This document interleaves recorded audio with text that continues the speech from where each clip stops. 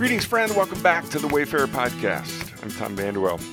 Appreciate you joining me again today on this chapter day journey. We have been counting down the top 15 chapter day posts since I started this blog back in 2006, and then it became a podcast. We're on number 3. We're almost to the top.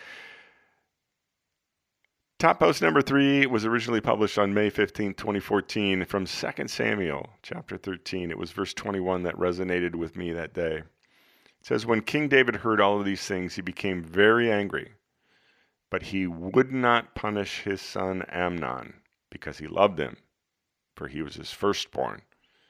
Today's podcast is entitled Blind Spots. King David was a great warrior, a great general, a great leader of men. Evidence leads me to believe that he was not, however, a great husband or father. As we've read David's story, he has slowly been amassing wives like the spoils of war, and the result was many children.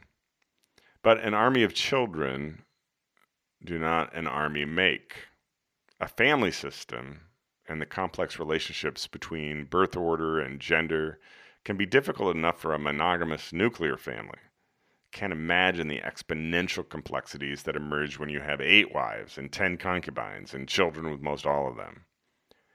As I read through these chapters, notice that we never see David telling his children no, nor do we see him discipline them for their behavior. David appears to have even had a reputation among his offspring of never refusing their requests. David's daughter, Tamar, tells her half-brother, Amnon, that if he just simply asks Dad, she's sure he'll let the two of them get married. When Amnon rapes Tamar instead and then turns her away, we hear David's anger, but he doesn't do anything about disciplining his beloved firstborn son. When Tamar's full brother Absalom plots to kill their half-brother Amnon in revenge, Absalom goes to David and presses good old Dad until David relents and sends all the brothers on Absalom's little fratricidal sheep-shearing retreat. David has a blind spot. He can lead an army to endless victories, but his record as a leader of a family is a tragic string of failures and defeats. Now, I can't point at David without 3 fingers pointing back at me. We all have our blind spots. Our greatest strengths have their corollary weaknesses. We can't escape this reality, but we can escape being enslaved to it. What we can do is be honest about our blind spots. We can choose to shine a light of our time and attention to addressing them. We can surround ourselves with others who will graciously help us see them, work through them, and who will patiently love us as we do.